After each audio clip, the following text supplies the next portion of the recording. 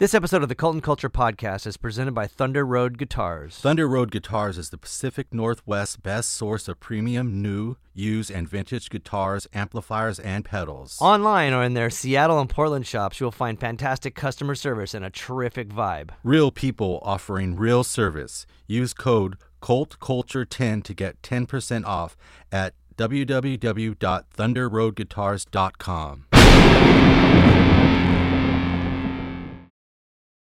DistroKid now also has a motherfucking app. The DistroKid app is available for iOS and Android. You can now get an additional 30% off if you go to distrokid.com/VIP/cult.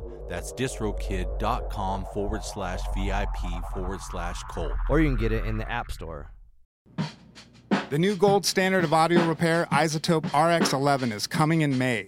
In the meantime, you can buy RX10 now on sale and get RX11 absolutely free when it's released.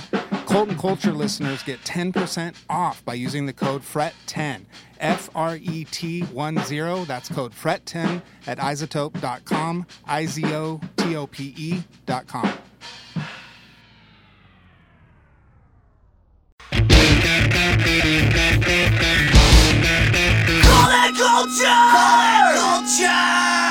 Cult and Culture with Justin Pearson.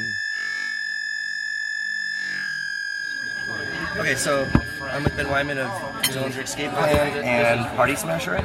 And one of the most interesting things about your guitar playing, besides the actual guitar playing, would be how physically, came to the door. I don't even know, it's like abrasive or like absurd, your performances, I guess. And I mean that in like the most honest, flattering way, because I'm blown away by your live performance. You're easily one of the best live performers ever that I've seen. So I would love for you to list. It's a lot coming from you, man. Thank you. I would love for you to list your injuries from playing guitar. Alright, funny.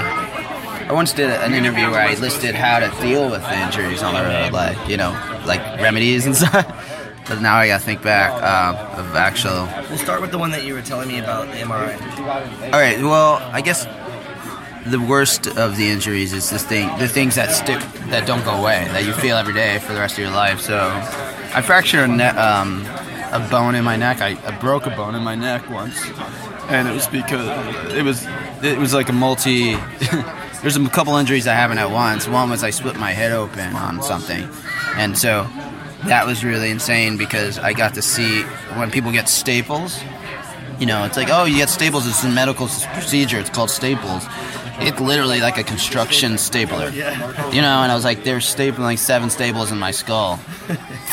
And you hear it, like, ching, ching, ching, and the dude I was with fainted. He was watching, and he's like, oh.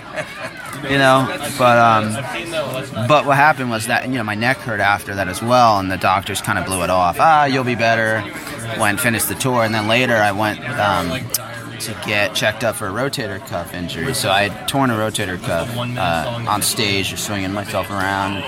We had such an active touring schedule that you don't really have time to fix anything, because you have to go through extensive physical therapy and sometimes medication and things like that in order to actually take care of yourself. And as you know, when you're in this lifestyle, you never really have time for yourself.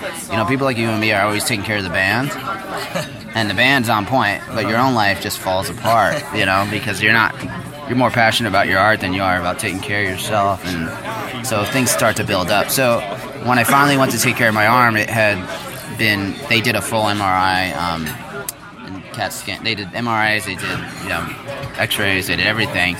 And they were like, are you a stuntman? And I'm like, why?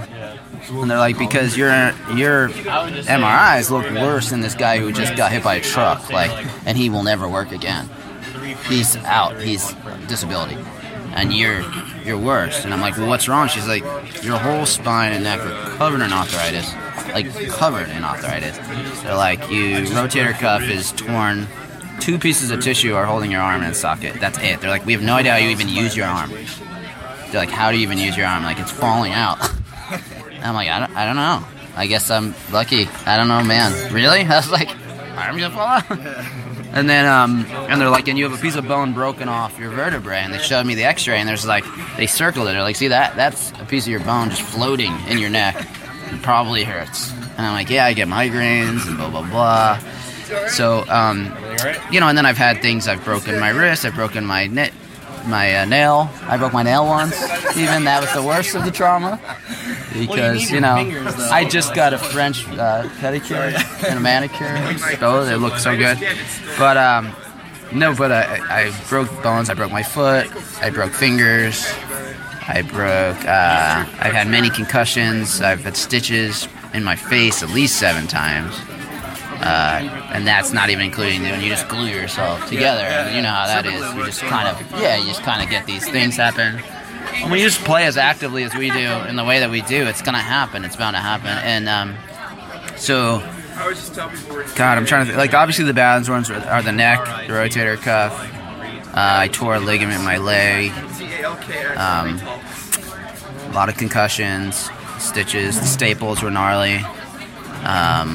Broke a finger, broke a foot, broke my ribs twice. That was tough.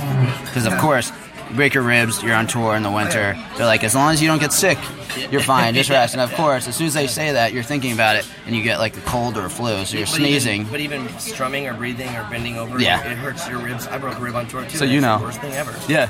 It's just so uncomfortable. I'm actually in pain right now interviewing you. Really? Yeah. Man. But you are too, I'm sure. Don't breathe too hard. No, not from my broken rib, from a back problem. But yeah. So there you go. I mean, we're getting older. You can't hide it. You can't do it. You can't escape it. But we got a lot of things, you know. and the thing that's I think the toughest for is like when we choose this profession, things like healthcare, and they're not as easily accessible at all. And there's no stability in your career, and you're just really truly doing it out of passion. And because we didn't choose it, it chose us. Yeah. So when you choose to put yourself into that kind of situation, bands always tell me, they're like, man, I see you guys perform, it's so cathartic and it's so exciting, and man, I wish we did that, or my guys did that on stage. I wish. And I'm like, no, you don't, because now I have to. It's like part of what we do. I don't even know how to do it any other way. That's the weird thing of people's perception is like, oh, I wish I did that. It's like, well, you should just do what you do naturally. Yeah, it should be exactly. The most, honest outcome, I suppose. Yeah. Well, with all that being said, I think, I mean, it wasn't, I'm not like saying like for people to step it up necessarily, but I really do wish that people, because I feel like you do set a standard, you know, and I mean, I'm not trying to put you in line or something, but like I feel like when I can expose people to cool stuff, like I've probably shown the video of you guys at the Virgin Megastore to, I don't know, 100 people, just be like, look, this is the band that I'm going to go on tour with, or these are my homies, this is the craziest stuff, and people are like, what in the hell is that? You know, like, because you transcend music, you transcend all these other elements, it just becomes general art. That's the point, And so I think, like, to people that are hearing this now, you know, I mean, I really say go see the band live, but if you can't, you know, fortunately you can go on YouTube, and I would say check out Don't Trick Skate Plan for sure, and check out all your related avenues that you have going on. Thank you. Appreciate it. Thanks. That was Cult and Culture with Justin Pearson.